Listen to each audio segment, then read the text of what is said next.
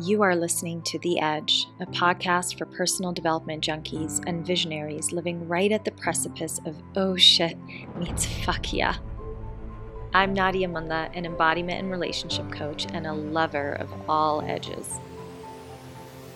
Stick around to listen to raw, unpolished conversations where we explore our personal and collective edges in all their erotic glory.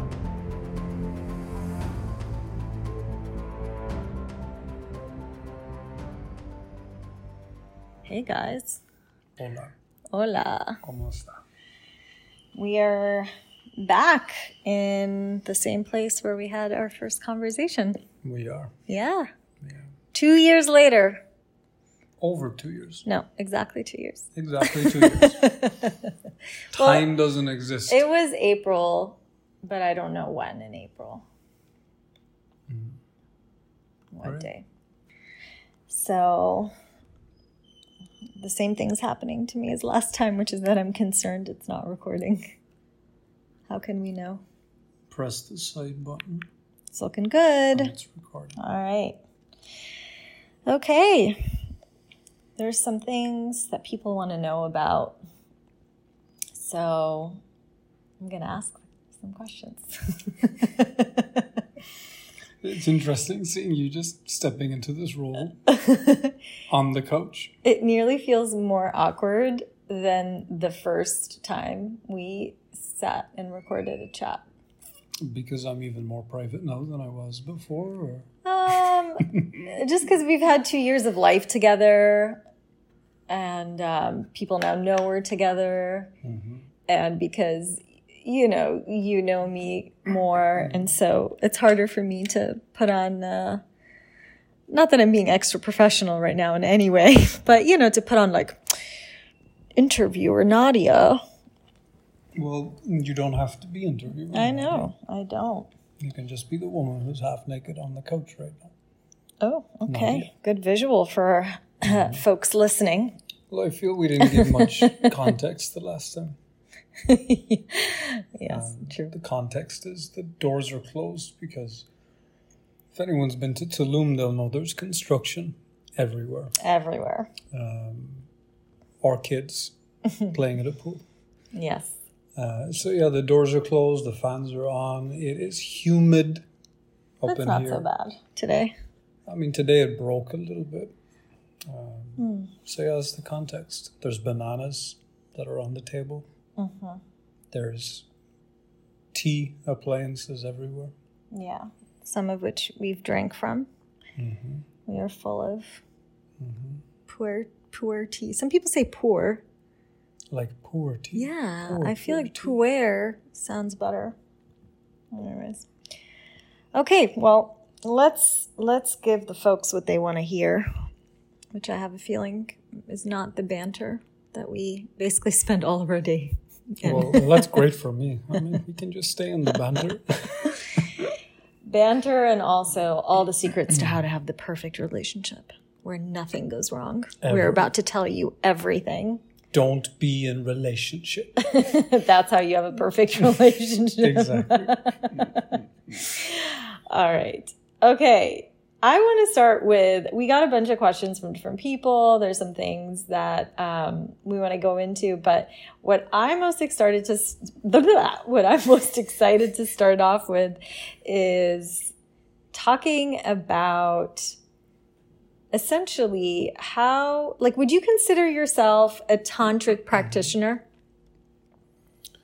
That's a fully loaded question because I never, like, I make a point of never using the word tantra in anything that I do ever.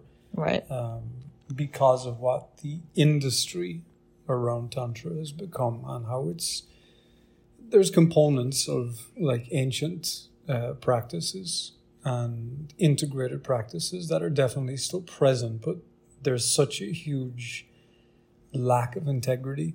And I feel that tantra has been, it's almost like honey to trauma. Like there's people who are very traumatized and there's also men on the other side of that who are very hungry and who use certain spiritual bravado and terminology. I mean, every woman has probably at this point met a man who, that term you use, the spiritual playboy. Yeah, it's who my favorite. knows all the words, but he's going to drop your ass in a second. Yeah. So I just feel the whole Tantra situation right now is as insane as the rest of society is, but just with the spiritual twist on it. And that's where it becomes dangerous. So to answer your question, no, I don't refer to anything I do as Tantra because the word has become synonymous with shadow, with a lot of shadow and a lot of, just lacking integrity.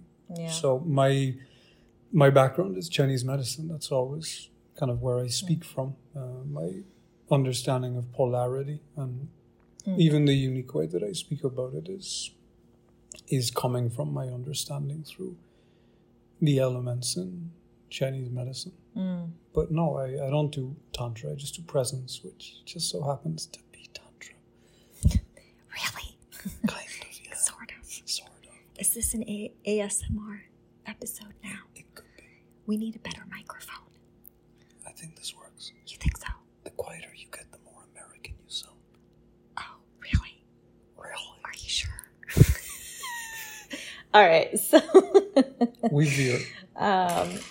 Well, that's interesting because, I'm the same in my work. I use the word embodiment, which to me is, presence in the body, in the senses, as a portal into connection with the divine, which really is the definition of Tantra itself. It's like what does that mean, a portal? A portal, a door in. You drop in, you dip your toe in, and then it sucks you in.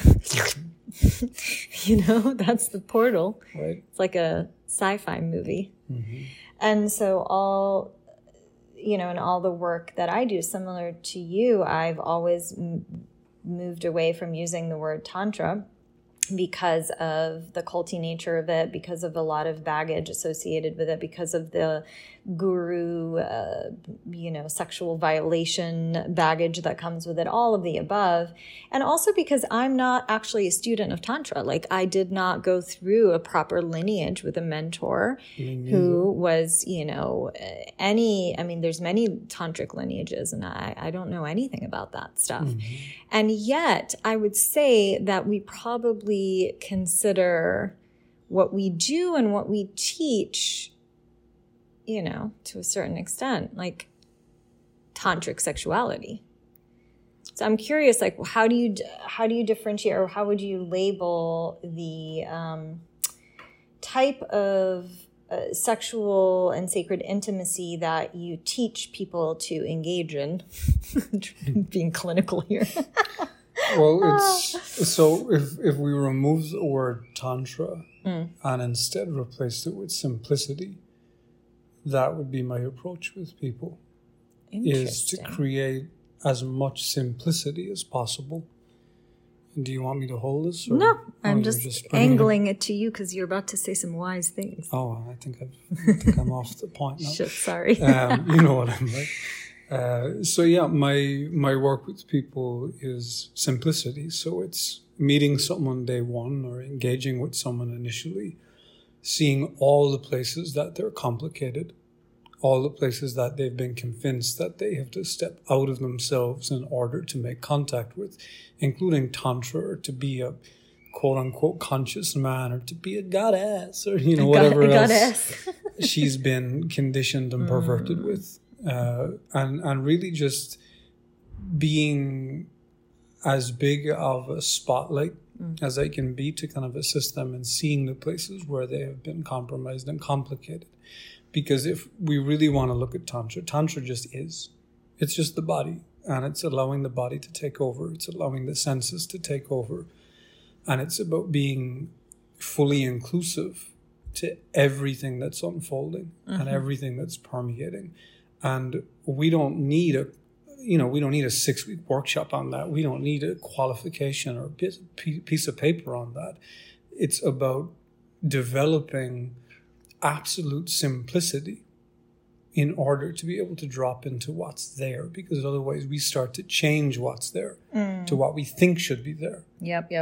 And that's a lot of, that's a lot of the trauma that just keeps circulating. Yeah. So getting out of the way, like with anything in personal development, it's not about becoming like a new version of you or learning things. It's actually often unlearning and, stripping away, decobwebbing, as we like to say, forgetting the conditioning, the programming, and actually just coming back to the natural wisdom of the body. Yeah, but then what is the natural wisdom of the body? Because we also, we want to be careful with buzzwords and just kind of pretty phrases that we use. You want to check if it's recording? I always want to check. It's when it doesn't show me. Okay. That's good. Okay. So what did I say? I can't remember. Well, what is the wisdom of the body was what you were about to go into. Yeah, again, because we're using, the more trendy spiritualities become, the more there's a lot of these generic phrases that people use, like just drop in and just embodiment. Embody. Yeah, like a lot of that stuff. And because when we hear something so much from so many different people who they themselves are embodying or carrying such wildly different types of experiences with them, the word and the semantics starts to be totally corrupted. So again, bringing it back to simplicity. So what is the wisdom of the body?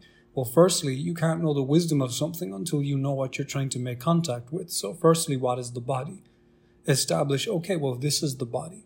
How do I feel the body? Okay, that's how I feel the body physically. Okay, now let me drop my breath and close my eyes. And where do I exist in the body? So where is my sense of self in the body? Can I find my specific essence in the body? And where does it happen to be, and how does it want to move?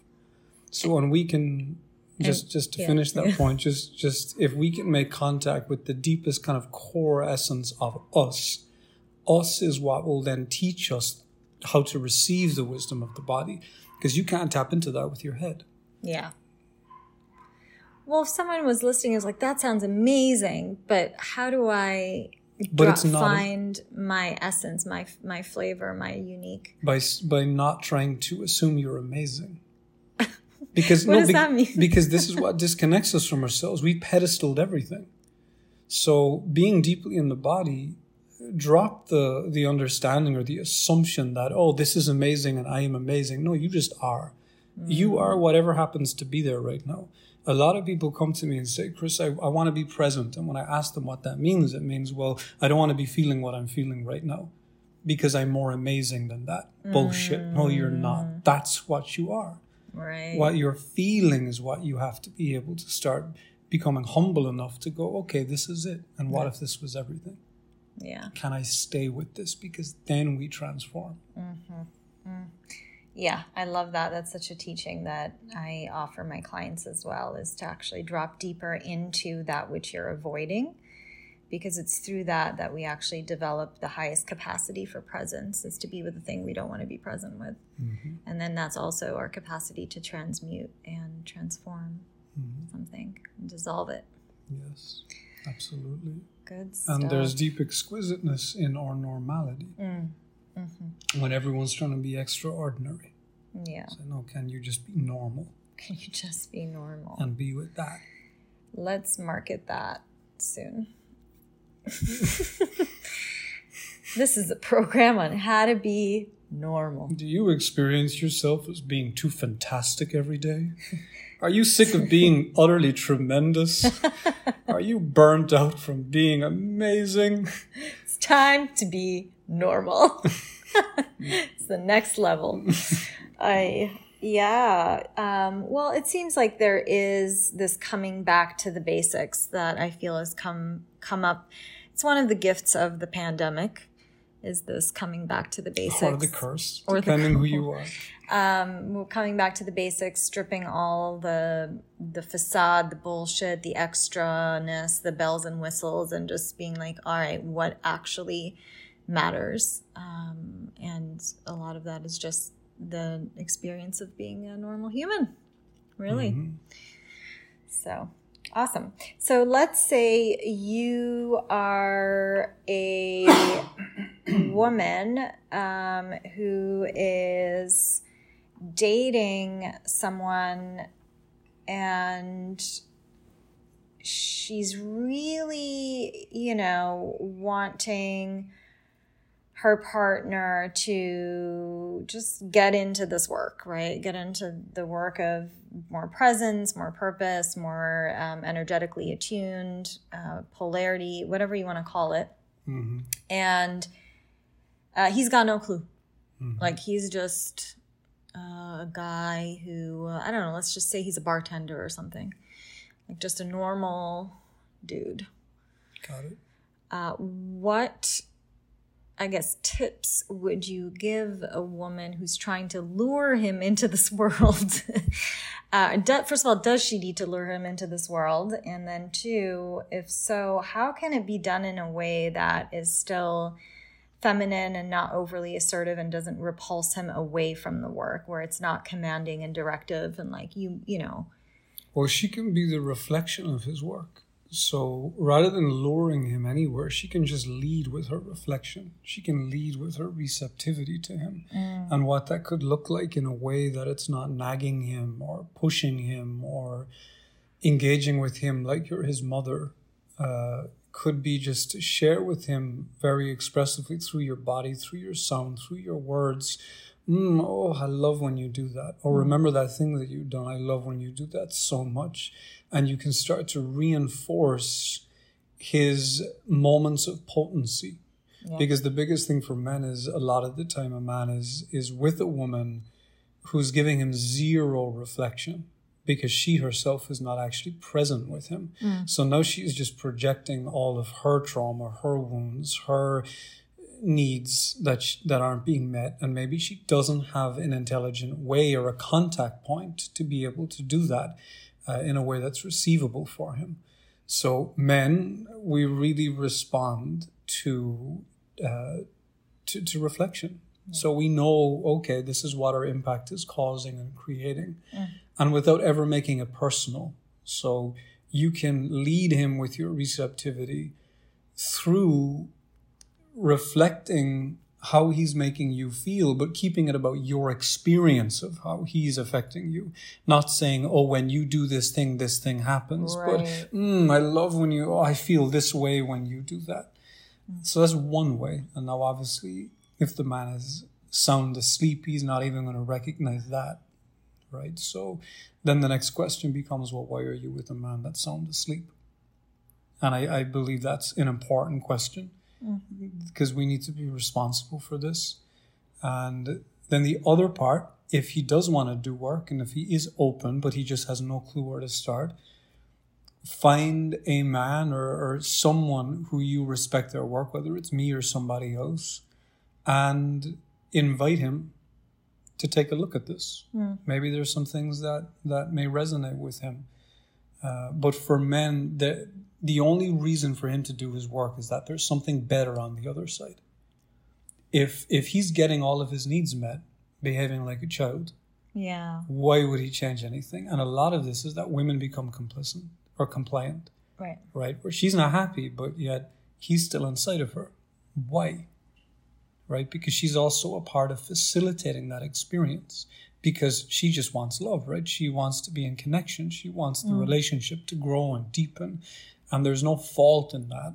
That's important to say. But we have to be responsible for what we accept. So, and what would you say then about the... hold on, let me gather my thought, because there's a few tabs open that I want to respond to about this thing, because you said some really good things there. Reflection.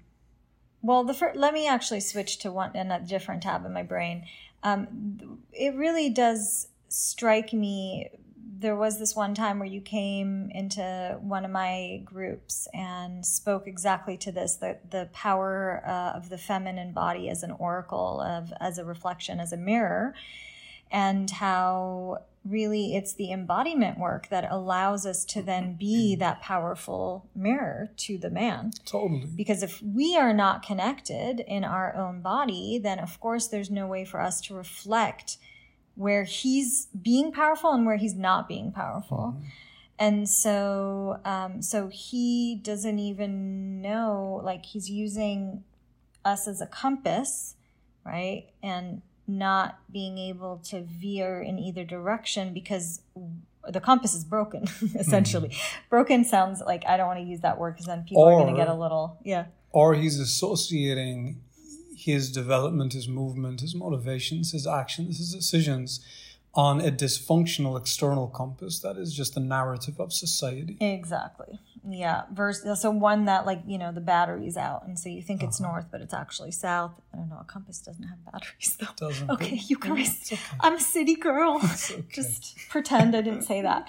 And but like something that's broken, right, and is not really working, and so he's going off of the incorrect direction, and then going in that direction, and then the woman's like, honey, you're going the wrong direction. It's like, well, actually, a part of that is you. You're leading him in the wrong direction. Totally, by not saying anything. Right.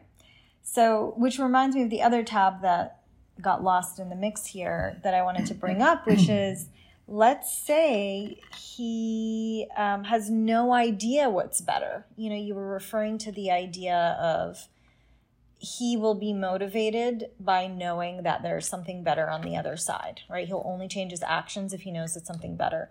So for a lot of men out there, especially if they're surrounded by other guys that are doing the same thing, like he's a bartender, all he sees is people, let's say, drinking, or I don't know, I'm just giving a hypothetical example of this bartender. You're going to get canceled by bartenders. Oh, God. And he just doesn't know, how could she be like evoke that or like paint a picture of what truly is possible on the other side, because there's nothing in the world that shows him, hey, there's more to this, dude. Mm-hmm. Well, that's the reason that men who start their work only start their work from a place of being deeply displeased. Because he knows that intuitively, he knows that there's something else to all of this. Or he's become so sick and tired of his current situation that he has to do something about it. A man who's just comfortable stooling in it, and that's his reality, there's not much there to motivate him in shifting, right? He's got to want things to change, at least some things. Yeah. Okay. But a woman should never be approaching a man with the intention of trying to, he could be great, let's fix him up.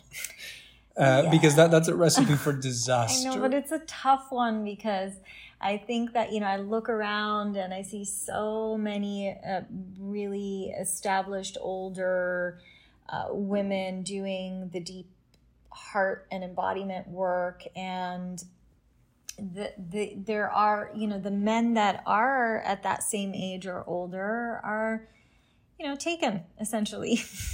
And so there's a lot of people who are actually investing, so to speak, in the younger man who has a lot of potential, because it's better to at least have the younger man who has a lot of potential than either the option of being alone or the option of being with someone who is a lot more like traditional and older or whatever. So, but also I think that's limiting, right, in terms of a belief, because there's definitely older men who are not, as you say, taken, that are available.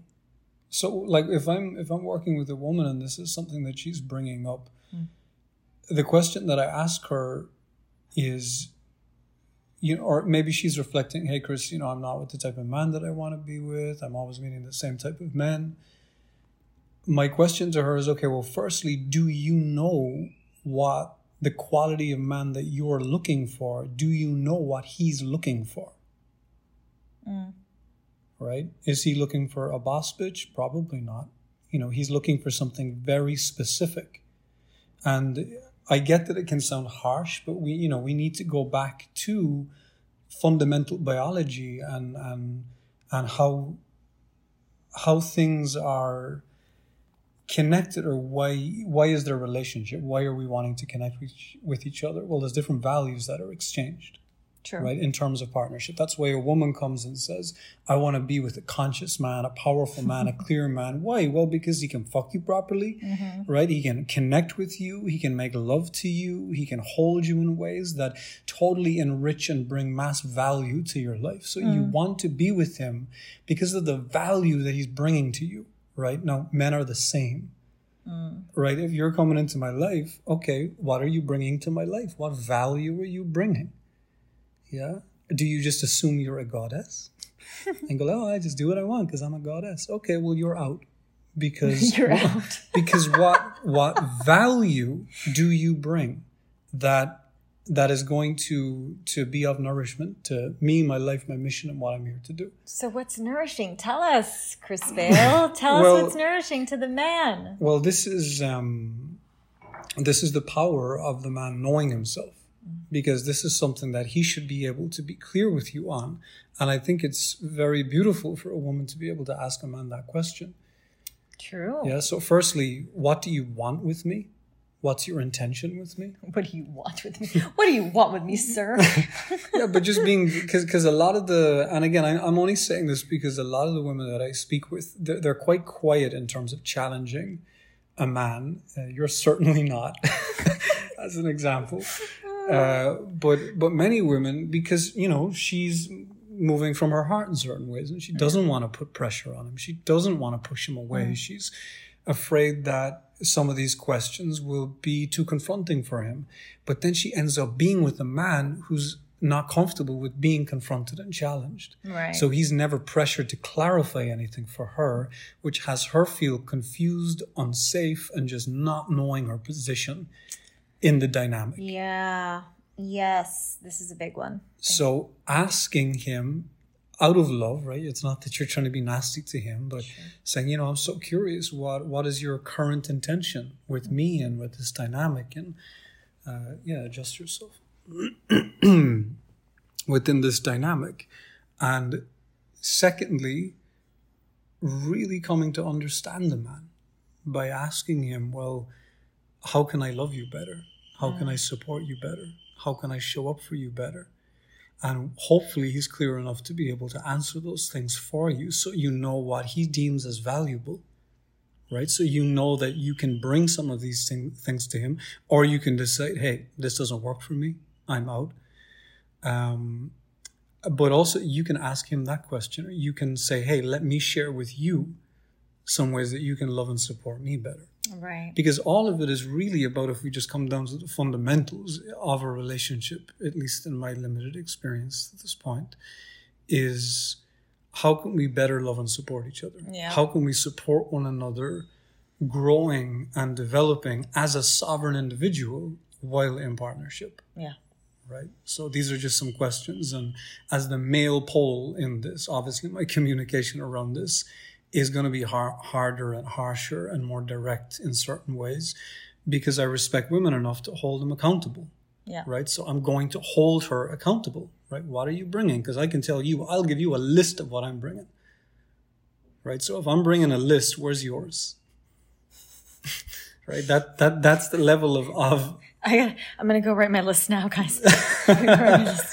And again, I'm using that as an example. I don't mean an actual written list unless it gets to that extreme. But I'm just, we both need to be responsible and accountable for showing up and doing our work and then being able to be really honest with ourselves. Yeah. And say, wow, I get to bring this. And he gets to bring this to me, and then we get to share it back and forwards. And to me, that's a beautiful relationship because both people are showing up. And both people are getting what they need, which is the most important piece. Exactly. So what are some, if you can think of, some of the key things that come up in your conversations with men that have them feel nourished? Can you repeat that? Yes. In your conversations with men, what are some of the things, you don't think this AC is going to cause sound issues? No, it's hey guys. Quiet. No, it should be okay. When you're talking to the men, are there some sort of key themes that come up, that nourishment that they want and need in women? Support is like emotional support, but not in a coddling way. one of the biggest things is he wants to feel like he's being left free.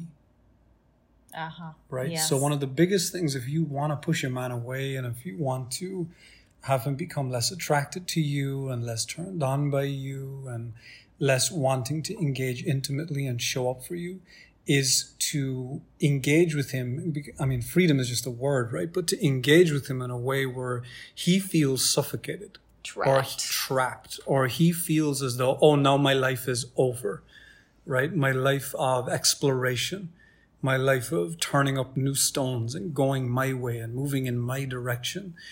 So then he panics, shuts down, and then he wants to push you away.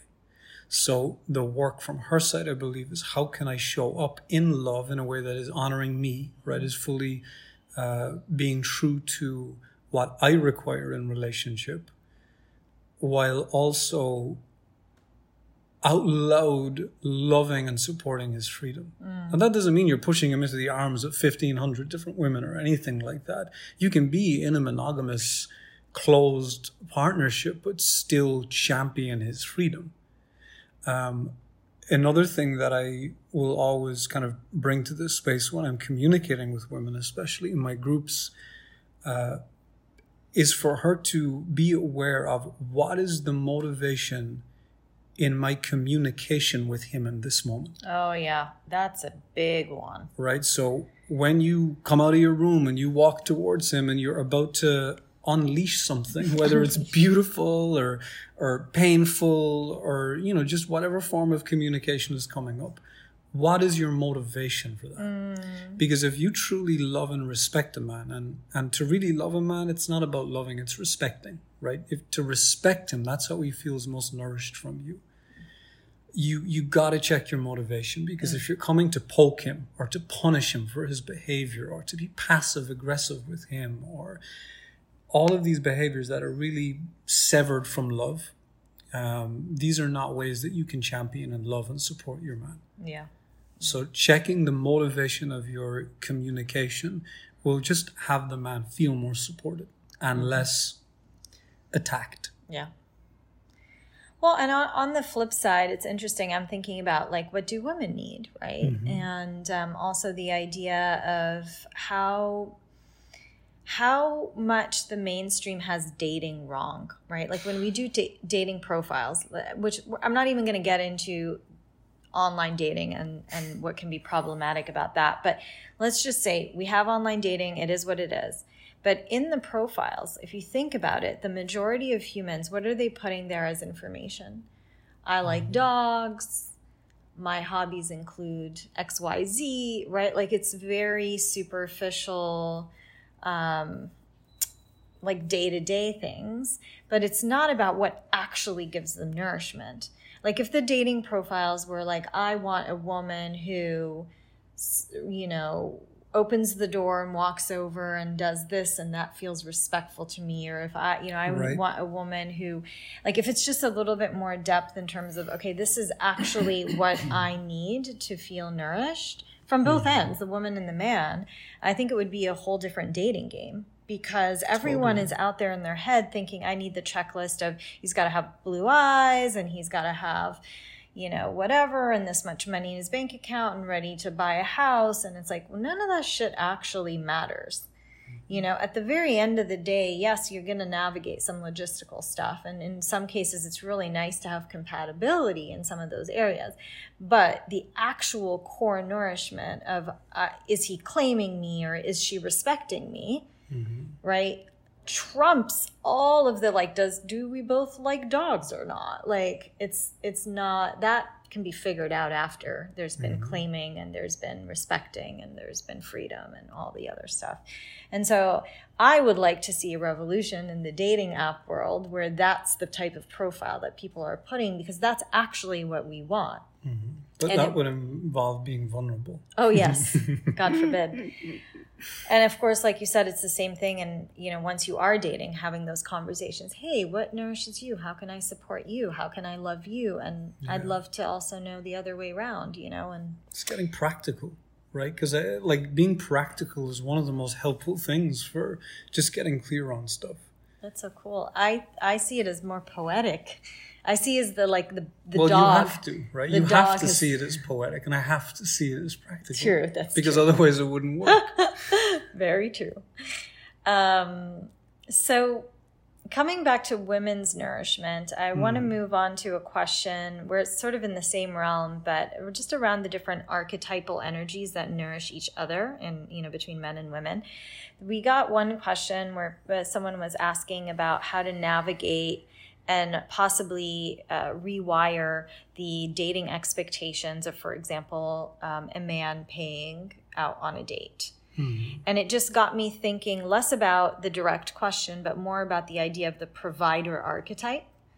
Right. So one of the things so far historically that's been really attractive and what pulls a woman to a man is a provider archetype, is feeling provided for, whether that's financially, whether back in the day it was just like, oh, he shows up with like a deer that he hunted or whatever it is, right? But there's a providing energy. And so now with the way things are going, with more and more women being financially independent and being their own providers, I'm curious what your thoughts are on like what are the most important archetypal energies a man can bring a woman. Consciousness. And is provider still important, or is it sort of obsolete? It depends on what works for both people, right? It again, going back to that question, what does he want, from the other side? And for her, what does she want from the other side? The provider, as men, we're always, I feel, hardwired to be providers in certain ways, right? So if it's not financially, when I say consciousness, what I really mean is clarity, right? Like a provider of clarity. Sneeze. No, it's not. Well, now it's gone. Okay, moving along. So we're always providing something. Otherwise, we're useless. Otherwise, there's no point if he's not providing you with something. And oftentimes, what he's providing you with may not be totally comfortable all the time, right? Whether it's financial or whether it's clarity. But that's ultimately, I feel, the deepest role of a man being in your life is to come in and just through his presence and through you being around him, it allows for a stabilized simplicity to be there for you when you want to go there. So if you want to go off and dance in chaos, you can do that and you can have all your fun with that. But you know that all this, 17,000-year-old tree that's rooted is there for me to kind of come back to. It's still recording, my love. There you go. Do you want to ask anything else on that? No, I feel like you're pretty clear. Mm-hmm. But I do want to share with the women that if she's looking for a man who is very set up in his own life and is about his mission, and if we're going to make it a little bit more superficial, has his income sorted, right? So he's wealthy financially. He's totally self-sustained in that regard. He does not care about you having a business. He does not care about how successful you are in business, because none of that is bringing to him what he deeply requires from the relationship, right? If that's all handled from his side, what he's really looking for is a break from that, so that he can come and meet your softness and your receptivity, and actually be nourished from that. Now, if as a businesswoman, you're out there in the world going 0 to 100 and you're just sending all of your juice and all your energy out into the world, but he's not really receiving any of it at home, then you're useless to him, right? Because there's no juice left. There's nothing there for him to be able to connect with. Now, in the way things currently are set up, maybe there's men who are not so financially secure and they also want to kind of do 50-50 on everything. And that can probably be a little bit more forgiving, where both people can really be in that. And I think that's mostly kind of what seems to be happening with younger people, especially right now, is, both people. And just to clarify, this is not saying that women with powerful men should not have businesses or should not be creating. It's not about that. She should be creating whatever she wants to create, whatever most nourishes her, but also with the understanding that she will require to have some reservoirs remaining to share and to love this man with. Yeah. Yeah. Yeah. I'm going to chime in here as a businesswoman. Yes. Who's in a relationship.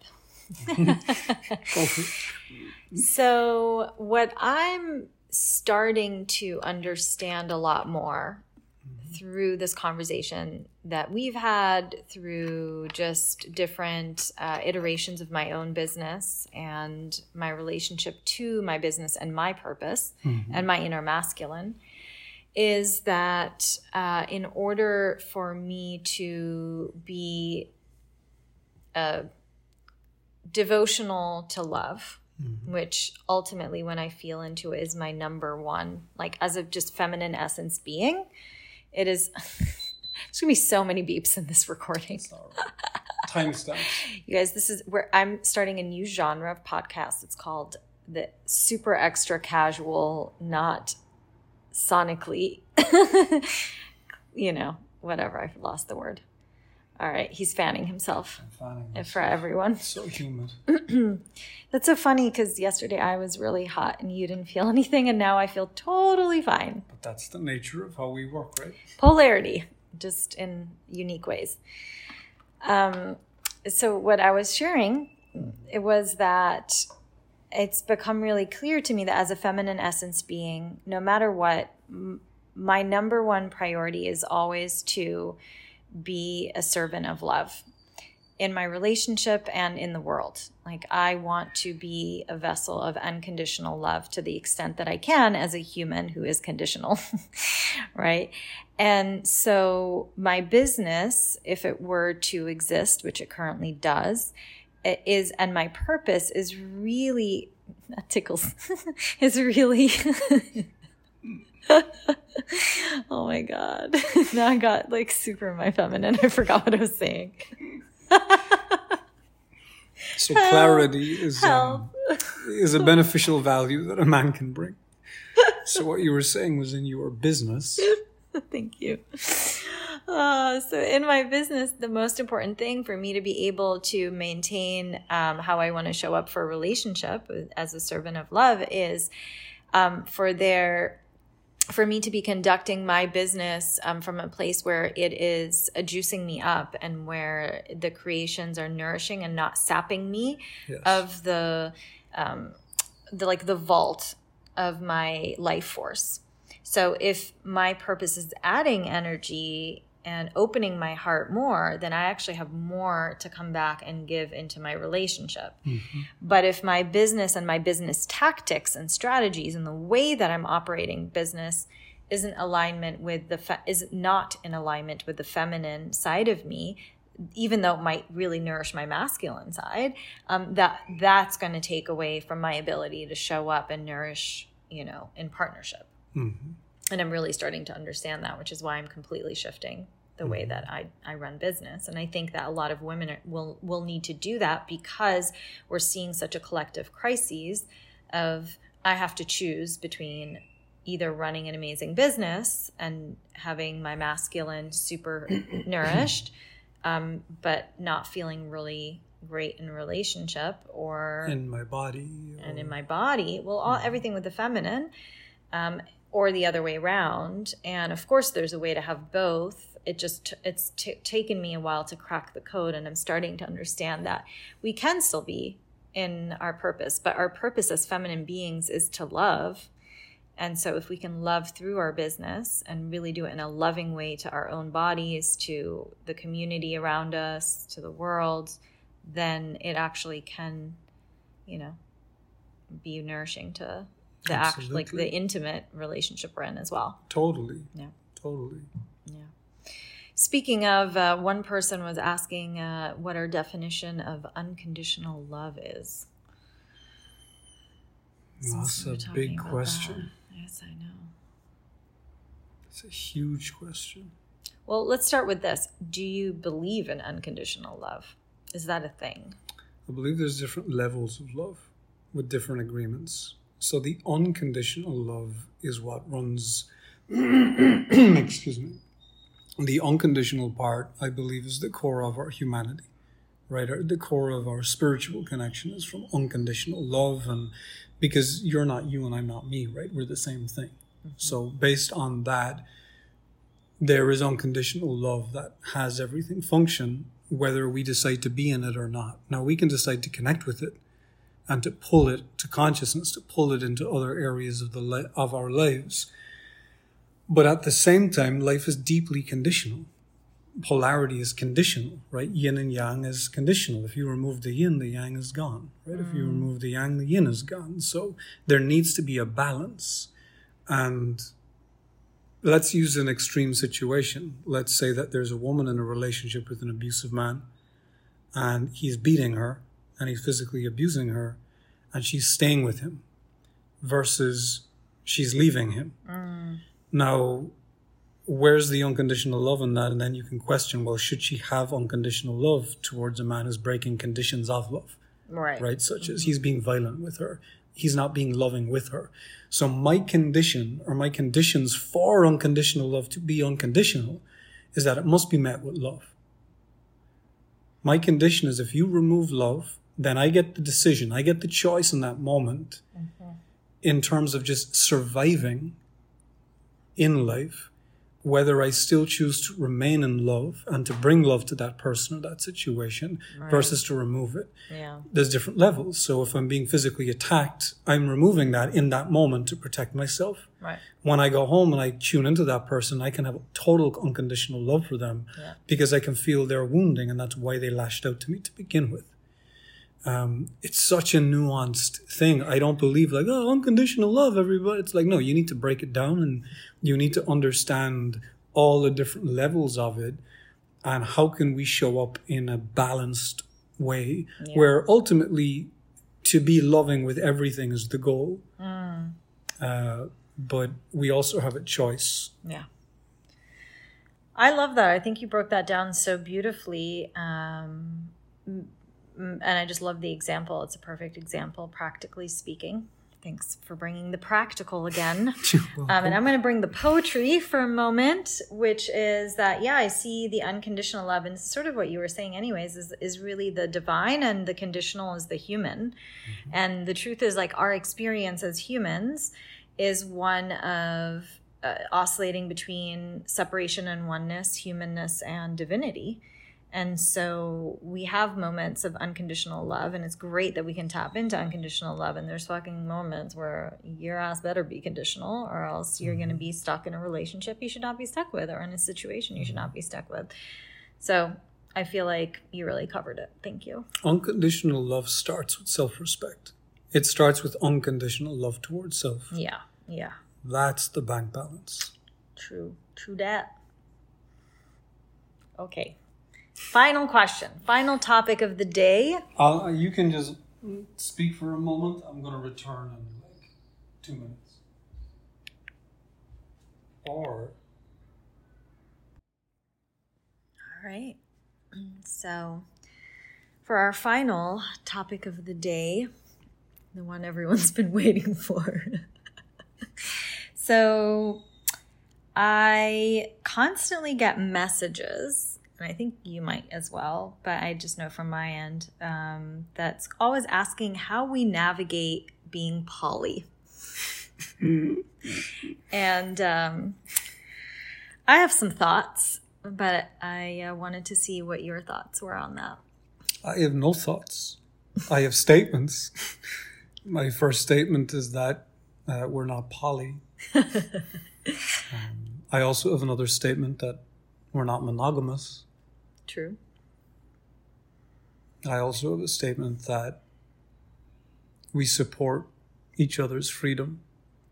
Yep. And we hold very similar and aligned values when it comes to our understanding and our practical application of what it means to be in partnership and relationship in the long term, for as long as that term wants to be, whether it's forever and whether it's, not for forever. Yeah. But we're very clear and aligned on all of that aspect of things. And we feel that it's, well, let me re-clarify that. I feel that the way that we function together is simple, like it's deeply simple, but I don't feel it can be labeled in terms of just the structure, the way that people are labeling these things, because then you can have one person who identifies, or one relationship that identifies as poly, and another one that identifies as poly, but they're wildly dysfunctional and they both operate totally different ways.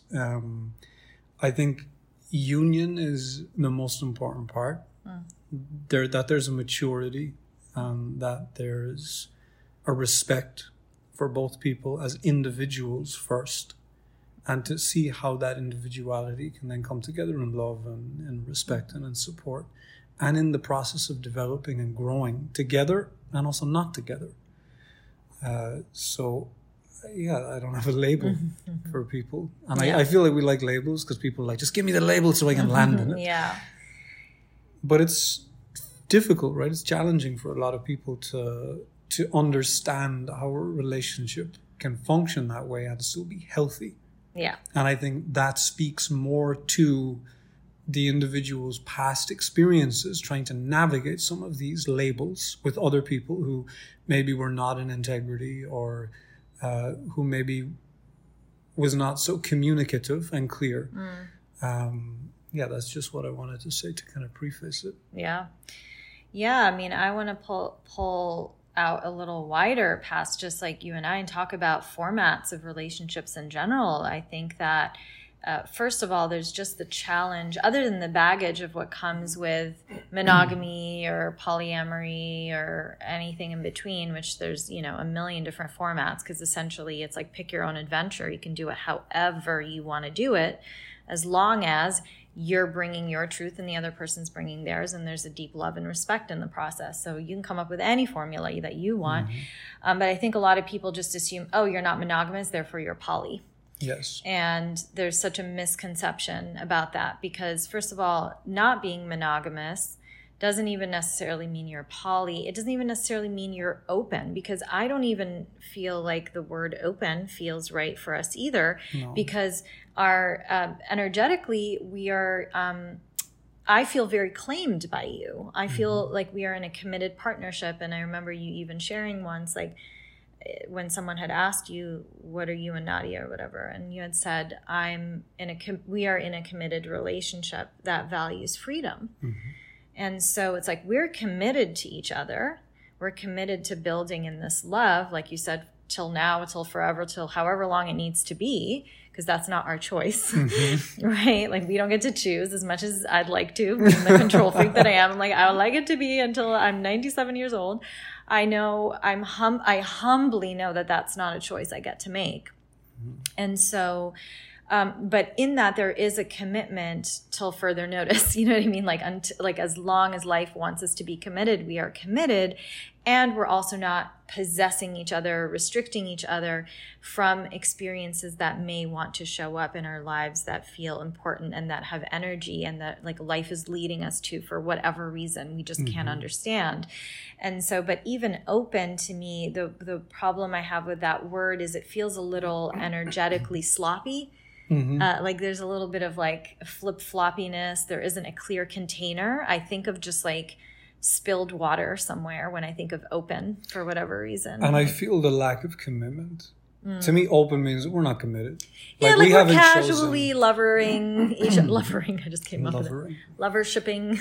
Yeah, open feels like lovers, right? That's and I also want to say that, again, which is something that maybe certain people are confused around. People attach commitment to monogamy. Yes. Which, if that is your understanding of what commitment is, then life is going to be difficult. Very difficult, because commitment is so much deeper than a label. Yeah. Commitment is about being clear with one another. Yeah. Commitment is about showing up and defining, what is this? How is this? How do we move forward with this? Commitment is staying there when shit hits the fan. right? When there's struggles, when there's challenges. Yeah. Especially for the masculine, right? Where men just want to bail, right? Yeah. The amount of times it's like, okay, I'm gone, I'm out. That's the man thing. It's like, I'm out. So commitment, especially just speaking from a male perspective right now, is can you remain there when everything is not exactly the way that you want it to be, when it's exactly not the way that, you would love the situation or the relationship to currently be, or when there's trauma that comes up, or when there's difficulty that both people have to navigate. So to me, commitment is about having a pact with another person that I'm in this and you're in this. I got your back, you got my back, and we don't fucking bail. Yeah. Right. Yeah. Unless life is like, all right, this is done, guys. Yeah, we have will and choice to the degree that we have will and choice, but life controls everything else. And I also think it's dangerous to be with someone who doesn't or cannot acknowledge that. Yeah. Because now you're dealing with someone who's hooked on a fairy tale. Yeah. Right. Yeah. I have my moments. I'd like a fairy tale, but I trust. But isn't it beautiful that you can be inclusive to that, right? Yeah. So you can also be inclusive to the fairy tale and enjoy it as it plays out as a fairy tale. Yeah. So I think it's great. Then you can have your cake and eat it. And I can have my cake and eat it, right? I can just look a certain way and leave Chris alone, right? And I'm back in my cave, in absolute silence. And it may not be ideal for you in that moment. But this is what commitment is about, right? Yeah. Just as like, when you're in your divinely rambunctious expression and just shaking your butt all over the place. And I'm like, I just want to be in my cave, but I, love and respect this person. Yeah. There's points where we have to meet each other in. Yeah. So that's another part of commitment, right? At least in my understanding, is choosing to show up. Yeah. Even when it's difficult. Yeah. Yeah, I love this. I think we're ending on a really good note here. Commitment, does not equate monogamy, and monogamy does not equate commitment. And I really feel that because I feel so claimed and trusting in this format. And again, it's just the format that works for me. And so for everyone listening, it's really important that you just find what works for you. And I think this is the other misconception. People who think, oh, okay, well, if you're not monogamous, then you are like judging people who are. Absolutely not. Like if monogamy is your format, fantastic. If both of you feel this is exactly what you want, the problem is often, because monogamy is the most accepted format, one person doesn't actually want that, but is saying, okay, yeah, it's fine. Which goes back to our conversation about being honest about what nourishes you. Yes. And I think a lot of people, it tends to be guys, but, I think that's more of a, I don't know, maybe you want to weigh in on this, but my sense is it tends to be more guys who go, okay, I'll go into monogamy, but don't actually want it. Totally. Because they're terrified of the judgment of, actually, I do want more. Because then, the woman can be like, well, and I feel unloved.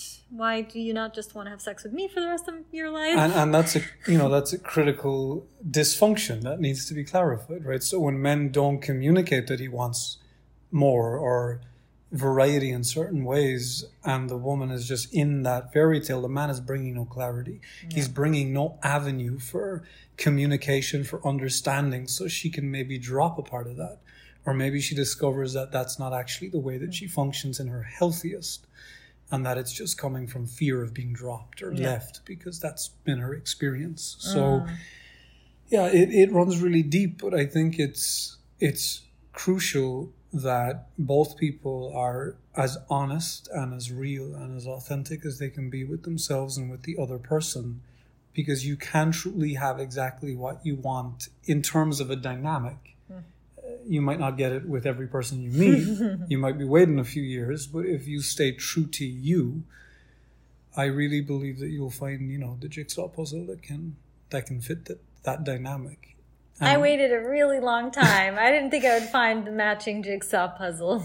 And the beauty about the jigsaw is that you can literally make it up whatever you want to make up. You can sit down and come up with whatever dynamic best serves and supports who you are. Yeah. And then you can play with it and you can shift what doesn't work and add some other things to see if they work. So it's really beautiful to be free in that way. Yeah, oh my God, it's so freeing. And here's the thing. Whether it's about relationship format or another need that you have that you're not sharing, if there's a need for nourishment that is not shared, it will come back and bite you in the ass. It's just going to. So yeah, it's scary as hell. I totally understand. It can be really hard to be like, actually, this is what I need just at the front end of things. But it saves so much time because guess what? In this relationship where one partner decides, oh, okay, it's fine, I can be monogamous, when really they're not actually sitting with their truth, then eventually through passive aggressive, resentful ways, like that relationship will break down in some way or another. Totally. And so the whole idea of, well, I'll save this relationship by saying yes to this format that doesn't work for me, you're just wasting time. Because you're going to go through X number of years and at some point everything will dissolve because you weren't actually true. And so it's not built on a true foundation, on a strong foundation. It's going to be what ends the relationship. 100%. Yeah. Every time. So I think what we're getting out of this podcast today is speak your needs and your sources of nourishment, and everyone needs to go. Your homework today is to go write a list of everything you need to be nourished in a relationship and be really, really honest with yourself. And if you don't know what that is, which is quite common, right? It's to start exploring that. Yeah. And not being afraid of making mistakes and making the wrong decision, because nobody's keeping score on you. Thank you for this beautiful conversation. Thank you for this beautiful conversation. Maybe we'll do it again in 2 years from now.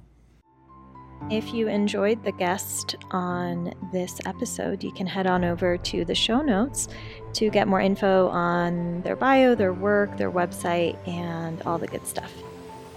I love you guys so much. Thank you for listening. We would love for you to rate and review the show, and I'd love to know your takeaways from the episode. You can do that by DMing me on Instagram at Nadia Munla.